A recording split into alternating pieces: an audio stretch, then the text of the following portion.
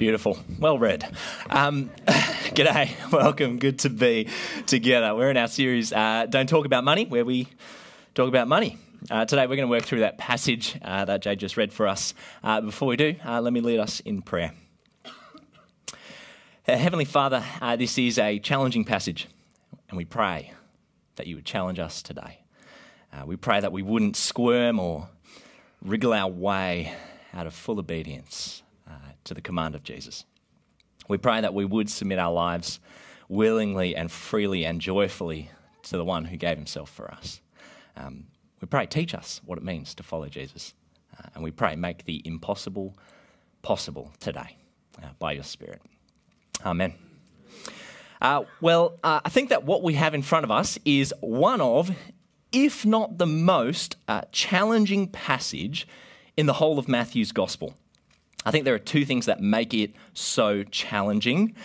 First is when Jesus tells this young man to go, sell everything you have, give it to the poor, and come follow me. That's challenging because we hear that and we go, wow, that's extreme. That's too radical. It's too demanding. And we start to ask questions about, well, does that apply to us? And if so, what does that mean? Because surely Jesus doesn't actually want us to go and sell everything and do the same thing. That would be too challenging, impossible. And that's clearly what this young man thought because he went away sad. You can see that there, verse 22. He went away sad. Now that phrase, he went away sad, word sad there is often a word that's translated as grieving or lamenting. And so this man walked away grieving and lamenting. Why? Because what Jesus said was too challenging. It was too much, impossible. And that's the first thing that makes this passage really challenging. There's also a second. You can see it there, verse 24. Jesus says again, I tell you, it's easier for a camel to go through the eye of a needle than for someone who is rich to enter the kingdom of God. In other words, it's impossible for a rich person to enter the kingdom, to be saved. Impossible. Can't be done. And remember, according to the Bible, most of us here today are going to be rich. And so what's Jesus saying? We can't be saved? More than that, in the ancient world, it was thought that it was actually the rich who were closest to God because, he'd bless them, that kind of stuff. And so the disciples, their assumption is that, well, if the rich can't be saved, none of us can. You see that in their response. They don't say, who out of the rich people can be saved? They say, who can be saved? Who out of anyone can do what Jesus requires? It's a challenging word. And you see just how challenging it is when you look at the disciples' response. Notice verse 25. It says, the disciples were greatly astonished. If you do a little search on that phrase, what you'll find is that 4 times throughout Matthew's Gospel, people are astonished at Jesus. But only this one time is anyone greatly astonished. Phrase can also mean something like extremely overwhelmed, which I think means that at least according to Matthew, this is the most overwhelming, the most radical thing that Jesus says in the whole Gospel. It's extremely overwhelming. I reckon there's 2 big dangers for us when it comes to this passage. The first is that we would soften it and water it down to make it a little less overwhelming, a little less astonishing. There's going to be something in us that will want to wriggle and squirm our way out of anything too radical. One man who knew this is Dietrich Bonhoeffer. He was a German pastor during the Second World War. He was imprisoned and actually executed by the Nazis. His book, The Cost of Discipleship, he reflects on this story of this rich young man. I think this is the best thing written on this story. It's insightful, pastoral, challenging. I'm going to quote from it a number of times today. But one of the things Bonhoeffer notices is that the man in this story, he was given an unambiguous command. No wiggle room, sell everything. Yes or no? Bonhoeffer notices that what we often do is kind of spiritualize, rationalize, and kind of wiggle our way out of anything too radical. And so he says this: the difference between ourselves and the rich young man is that he was not allowed to solace his regrets by saying, never mind what Jesus says, I can still hold on to my riches, but in a spirit of inner detachment. Despite my inadequacy, I can take comfort in the thought that God has forgiven me my sins and can have fellowship with Christ in faith.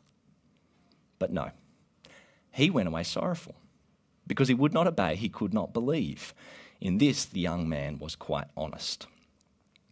Now, Bonhoeffer does go on to say that there is actually an element of truth to that kind of thing of inner spiritual detachment.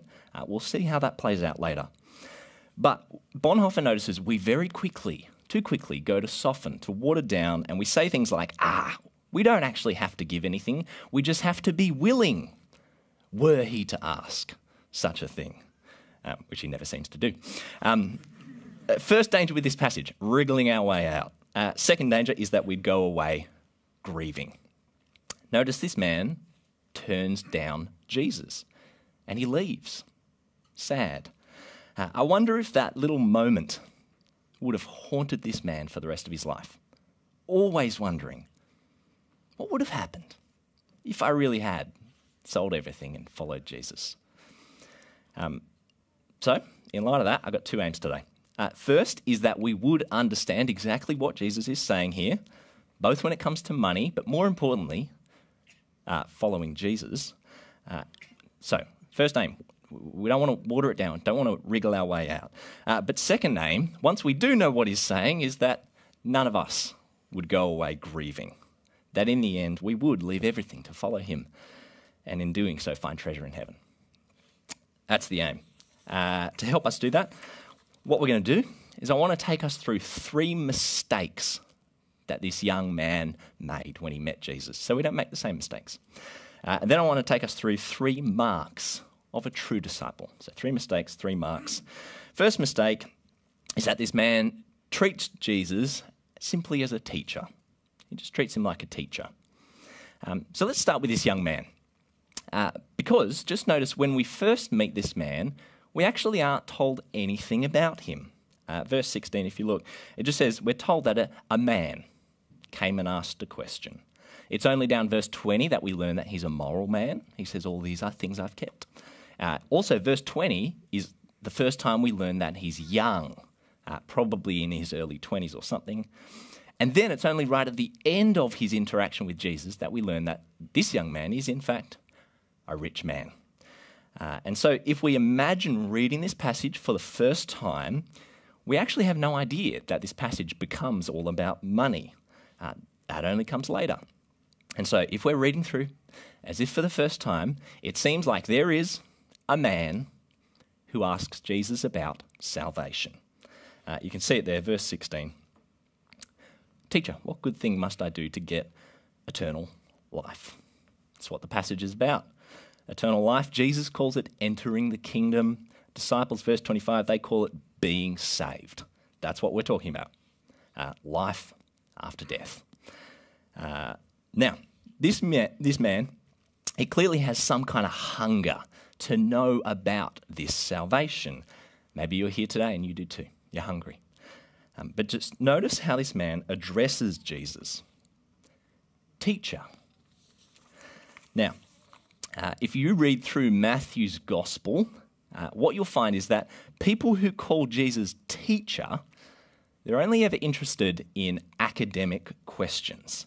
It's usually the Pharisees who call Jesus teacher. And so here we have this man. We'll learn that he's a moral man, quite influential. Other gospels call him a ruler. And by calling Jesus teacher, seems like what he wants is a profound and insightful teaching on his theological question. He wants to go beyond the basics. He wants a weighty pronouncement from the teacher, Jesus.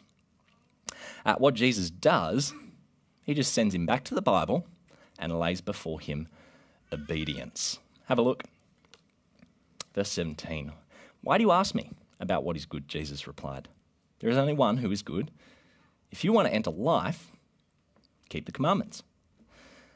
But now, this man, he starts to wriggle a bit. He's squirming. He wants to keep it academic. And so he responds, verse 18, which ones? Which commands? Jesus comes right back to him, and Jesus says, why don't you just start with the second half of the second five of the 10 commandments. Start with those. Plus, love your neighbour. That's from Leviticus 19. Now, interesting. Why does Jesus pick those 5 of the 10? Why not the first 5? We'll come back to that later. I think there's something there. But just notice, Jesus refuses to give him an academic answer. He just lays before him obedience. That's when this man really kind of lays his cards on the table. Verse 20, all these I've kept, the young man said. What do I still lack? Clearly, this man is very moral. Just notice, Jesus more or less takes him at his word. We might hear this man and we'll say, there is no one righteous, not one, which is true. But just notice, Jesus doesn't go there. Jesus does something more clever. And so notice this man, he says, what do I still lack? At one level, I reckon he's actually put his finger on something. There is more to eternal life than simply keeping rules. But there is also a deeper issue with what he says. Notice he effectively says, I know the commands, I've kept them, but those commands, they're not enough. There's something lacking. I want to go beyond. Can you give me something more, Jesus? That's when Jesus gets personal. Verse 21, Jesus answered, if you want to be perfect, go, sell your possessions, give to the poor, and you will have treasure in heaven. Then come follow me. Have a look at what Bonhoeffer says about this. He had hoped Jesus would offer him a solution of his moral difficulties. But instead, he finds Jesus attacking not his question, but himself. The only answer to his difficulties is the very commandment of God, which challenges him to have done with academic discussion and to get on with the task of obedience. Jesus is not interested in the young man's problems. He's interested in the young man himself. See, this young man, he came out hoping to meet the teacher. What he got instead was the real Jesus. And the real Jesus always gets personal. See, when anyone ever starts to kind of explore Jesus, the things of faith, they usually come to him with academic questions, looking for a profound answer. Things like, why would a good God send people to hell?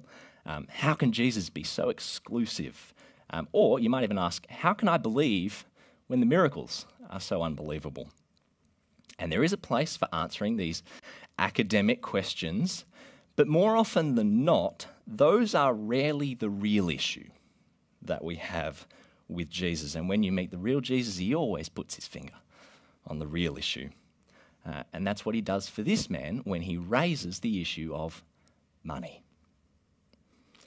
And just notice this man leaves grieving, because when you meet the real Jesus, there's only one of two responses, obedience or rejection. The one thing we can't do is be indifferent if we've met the real Jesus. Jesus refuses to just send us away with profound answers, which is what this rich young man wanted. Jesus always gets personal. If Christianity's never become personal for you, is it possible you've never really met the real Jesus?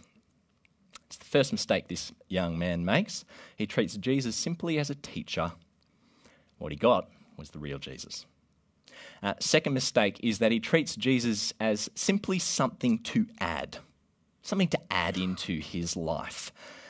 See, notice what kind of mindset he comes with. He comes with a mindset of, I've come this far, but I need Jesus to help me get the rest of the way. And so he asks, what do I still lack? There's something missing.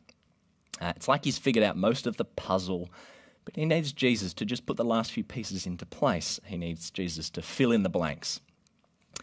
I reckon there's two key ways this man felt lacking. First, I think he found something lacking in the world.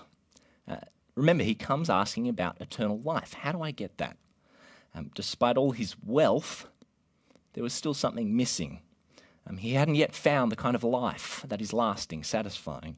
And so he says, how do I find life? But But he didn't just find something lacking in life. I think he also found something lacking in himself. Notice, he's kept all the commands, but he knew there was still something he'd missed. And so he asks, what good thing do I need to do? There is still some good thing that hadn't yet been done. And so he finds something lacking in himself. But just notice his mindset. His mindset is, I've come this far, and now I need the last good thing, the last piece. Jesus is seen as just completing, finishing, filling out his already well-rounded life. Jesus is just something to add. But Jesus will have none of it. He shuts the door on that kind of thinking. I think you see a hint, verse 18. Jesus says, there is only one who is good, and it ain't you, buddy. This man doesn't just need the final piece. He's on entirely the wrong road. But then Jesus really lands the punch by giving him the one command that he knows this man could never keep. He says, sell everything. Give it to the poor, come follow me. I have been puzzled by why Jesus asks him to do this. I think there's more to it than this, but I think at one level, Jesus gives this command simply just to show this man that there is a limit to his obedience. There is one good thing he can't do. And when he can't do that, the whole house of cards falls over. Jesus pulls the rug out from under this man. He sends him packing. If you come to Jesus looking for something to add into your life, you'll go away grieving. Because Jesus isn't just something to add. He's not just the last good thing. He's more like an explosion that clears the way for something entirely new. We'll talk about that in a moment. But that's the second mistake that this man makes. He treats Jesus as something to add. But third, the ultimate mistake is that he treats Jesus as unworthy. So when Jesus tells this man to sell everything, he's putting before this man a very clear, very unambiguous choice. Jesus or wealth. And in this moment, this man finds Jesus unworthy. He counts up the cost and he says, Jesus, you are not worth it. This is how Bonhoeffer puts it. He stands face to face with Jesus, the Son of God. It is the ultimate encounter. It is now only a question of yes or no, of obedience or disobedience. The answer is no. He went away sorrowful, disappointed, and deceived of his hopes, unable to wrench himself from his past. He had great possessions. I'll say it again. I wonder if this moment haunted this man for the rest of his life, wondering what would have happened if he'd found Jesus worthy. I think this is where we see a tangible outworking of something Jesus said earlier in Matthew's Gospel, Matthew 6:24. No one can serve two masters, for either he will hate the one and love the other, or he'll be devoted to the one and despise the other. You cannot serve God and money. Bonhoeffer again, he says this. Our hearts have room only for one all-embracing devotion. We can only cleave to one Lord. Every competitor to that devotion must be hated. As Jesus says, there is no alternative. Either we love God or we hate him. We are confronted with an either or. Either we love God or we love earthly goods. Maybe you hear that and you might be wondering, why does it have to be so exclusive? Why does it have to be a love-hate thing?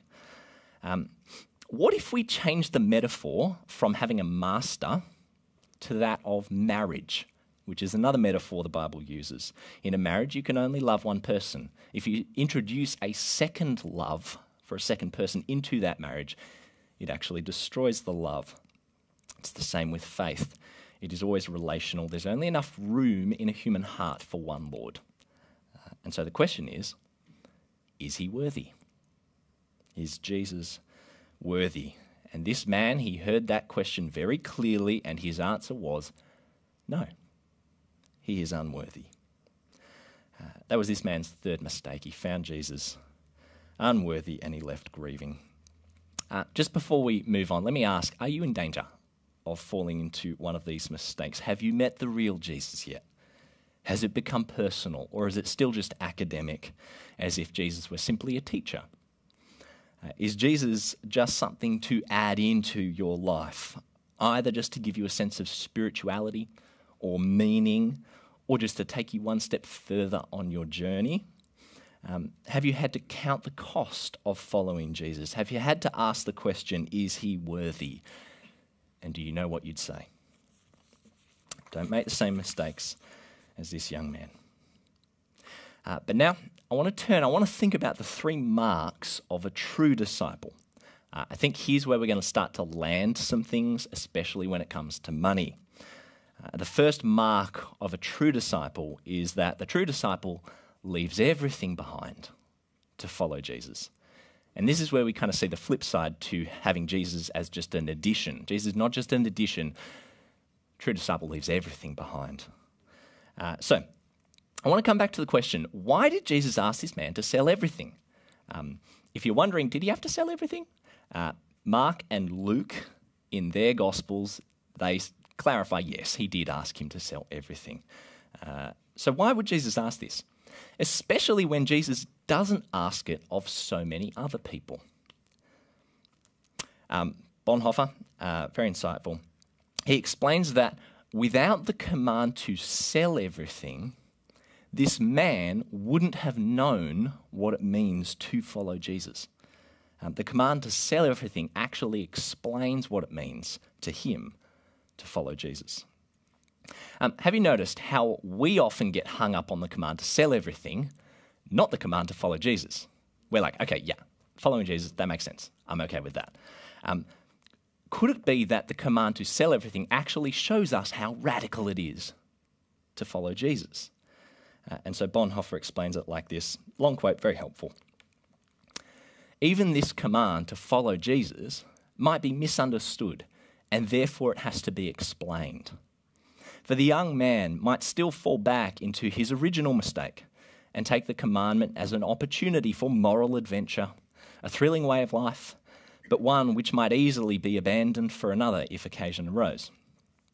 It would be just as wrong if the young man were to regard discipleship as the logical conclusion of his search for truth in which he had hitherto been engaged, as an addition, a clarification, or a completion of his old life. And so to avoid all misunderstandings, Jesus has to create a situation in which there can be no retreat, an irrevocable situation. At the same time, it must be made clear to him that this is in no sense a fulfillment of his past life. It is an addition which requires the abandonment of every previous attachment. I think that last line is the most helpful because here is what it actually means to follow Jesus. Following Jesus means leaving everything behind, abandoning every previous attachment. I think that's what's going on with this image of a camel going through the eye of a needle. Think this young man, he came thinking he lacked something. There was something missing. But the imagery of a camel, which is something huge, going through something impossibly small, that says the key dynamic of Christianity is not gaining something lacked, not getting bigger, but losing something, which was held. The problem's not lacking something, it's having too much, like a big camel, and it needs to be lost. Not just a little bit, skinny camels, they still can't get through. Everything needs to be left behind. That's what it means to follow Jesus. And I think we see this in the example of the disciples. So notice verse 27, Peter, on behalf of the disciples, Peter answered him, "We have left everything to follow you. What then will there be for us?" And if you're wondering if that only applies to the 12 official apostles of Jesus, have a look at what Jesus says, verse 29. Everyone who has left houses or brothers or sisters or father or mother or wife or children or fields for my sake will receive 100 times as much and will inherit eternal life. Who are those who will inherit eternal life? It's those who leave everything for the sake of Jesus. That's what it means to follow him. Now, Jesus gave a specific application to this man because without it, he wouldn't have understood what it means to follow Jesus. But the general principle is the same for all of us. Following Jesus means leaving everything behind. Now, what that actually means, we'll talk about in a sec. But that's the first mark of a true disciple. The second is that a true disciple uses what they have for the kingdom. Just notice, Jesus doesn't tell this man to burn all his possessions or just to go and throw them off the edge of a cliff. He doesn't just want this man to be poor. He actually wants him to use his wealth for the sake of the kingdom. Remember the second commandment, so go and sell everything and give it to the poor.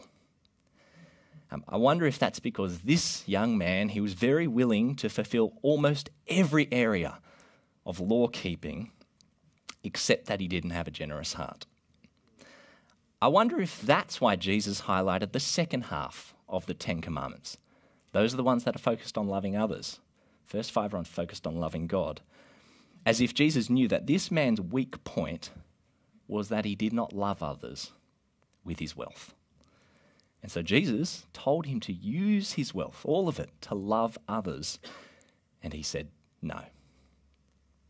Can you see, what Jesus wants is not an empty bank account, but a total reorientation of the heart. And he doesn't just want us to be willing to give up everything, that's too passive. He actually wants us to use everything for the kingdom of God. And can you see how this goes hand in hand with giving up everything to follow Jesus? Because we first renounce everything, we leave it all behind, and then we use it for the sake of his kingdom. Can you see what this means? It means that the disciple does not own anything, at least in the traditional sense of the word. Rather, the disciple stewards what they have from God. It's a mindset shift that goes from saying, what I have is my own, to saying, what I have is not my own, but has been given by God, entrusted to me to use for the sake of his kingdom. Grace City, if your trust is in Jesus, you are not a rich person who owns things. Regardless of how much money you make, you are a disciple of Jesus that has been entrusted with gifts to be used for his kingdom. It's not about being a little bit more generous. It's a complete submission of everything we have to the command, to the bidding of Jesus. And Jesus told this man exactly what to do with all his wealth. But like everyone else, we get to figure that out for ourselves using his word. That's called wisdom. That's why this passage is so radical, so challenging, because Jesus is telling us over every single dollar to your name, write God's. And so when we spend money, we don't spend what's ours because we've already abandoned it, submitted it to the lordship of Jesus. And so every dollar we spend is the wealth of Christ. I can imagine a whole bunch of us are starting to ask questions though, like, can I enjoy nice things? Can I go on a holiday? Can I own a house? Can I go out, enjoy a nice meal? I want to answer some of those questions with a little illustration. Imagine I give you $100. I have $100 here. It's Monopoly money. I thought it would be a bit much to bring a $100 bill, and who even uses cash anymore? So imagine I give you $100 on 3 conditions. First, you have to use it all tomorrow. Second, you can't use any of your own money tomorrow for your own expenses, for your daily expenses. So none of your own money tomorrow, only this $100. I'm giving it to you. But 3, you have to have the biggest kingdom impact possible with this money. How would you spend it? Would you spend any on food for yourself tomorrow? You probably need to eat. What kind of food would you buy? Would you buy yourself a coffee? Ouch. That's me. How much of it would you give away? What to? Would you invest any of it? What in? How would you spend that $100 to have the biggest kingdom impact possible? I think according to this passage, that is the mindset we ought to have with all of our money. This illustration, it's not perfect, doesn't answer every question, but I think it can help us start imagining what it might look like to use our wealth for the kingdom. I think one of these things that this points out is that we actually have freedom to use our wealth creatively. Like there's no one size fits all, you have to use this percentage on that on that. There's actually freedom to use our wealth in creative ways to have the biggest kingdom impact possible. But there is one big objection to all of this kind of thinking. The objection is this: I earned this. This is mine. I worked hard for it. Which is exactly how this rich young man thought. He was happy to engage in academic discussion, but when Jesus made a claim over his wealth and all of it, he said, no, you can't have that. That's mine. I think if we're honest, that's actually a pretty natural way to think, to say, yeah, I earned it and so it's mine. That's how our world thinks. I think there is actually a part of all of us that thinks like that. That's why Jesus says it's impossible for a rich person to enter the kingdom. His claims are so radical that it actually results in a kind of death for the one who follows him. It's giving up everything we are, everything we have, everything we hold dear, submitting it to the lordship of Jesus. It's like a kind of death. That's why Jesus says it's impossible. Nobody wants to lose everything, and so why would anyone ever do this? First thing to notice is that what is impossible with man is possible with God. Have a look, verse 26. With man, this is impossible, but with God, all things are possible. Now, just notice the miracle isn't bringing fat camels through eyes of needles. That's not the miracle. The miracle's not bringing wealthy people into the kingdom. It's enabling people to lose everything for Jesus. That's the miracle. So how does God make that possible? For someone to lose everything for Jesus. He makes it possible, makes the impossible possible by giving us a new treasure. So you'll only give up everything for Jesus if you already know that you've already been made rich in him. The true disciple has new treasure. That's the third mark of a true disciple.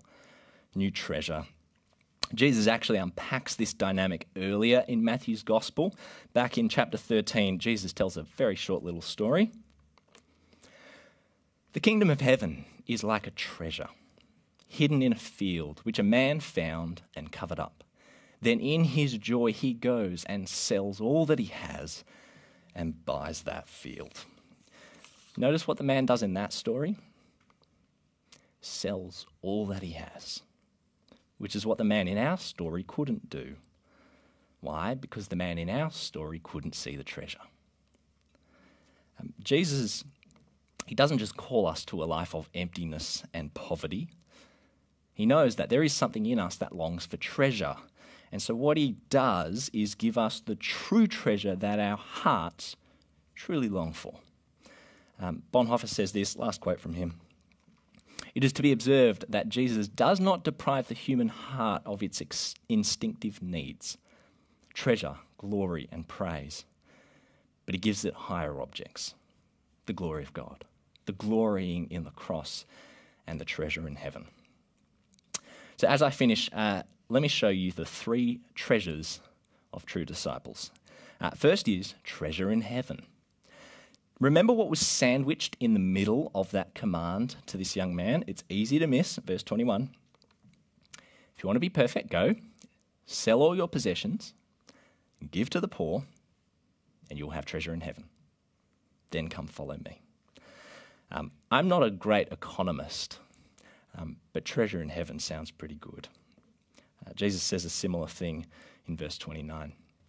Everyone who's left houses or brothers or sisters or father or mother or wife or children or fields for my sake will receive 100 times as much and will inherit eternal life.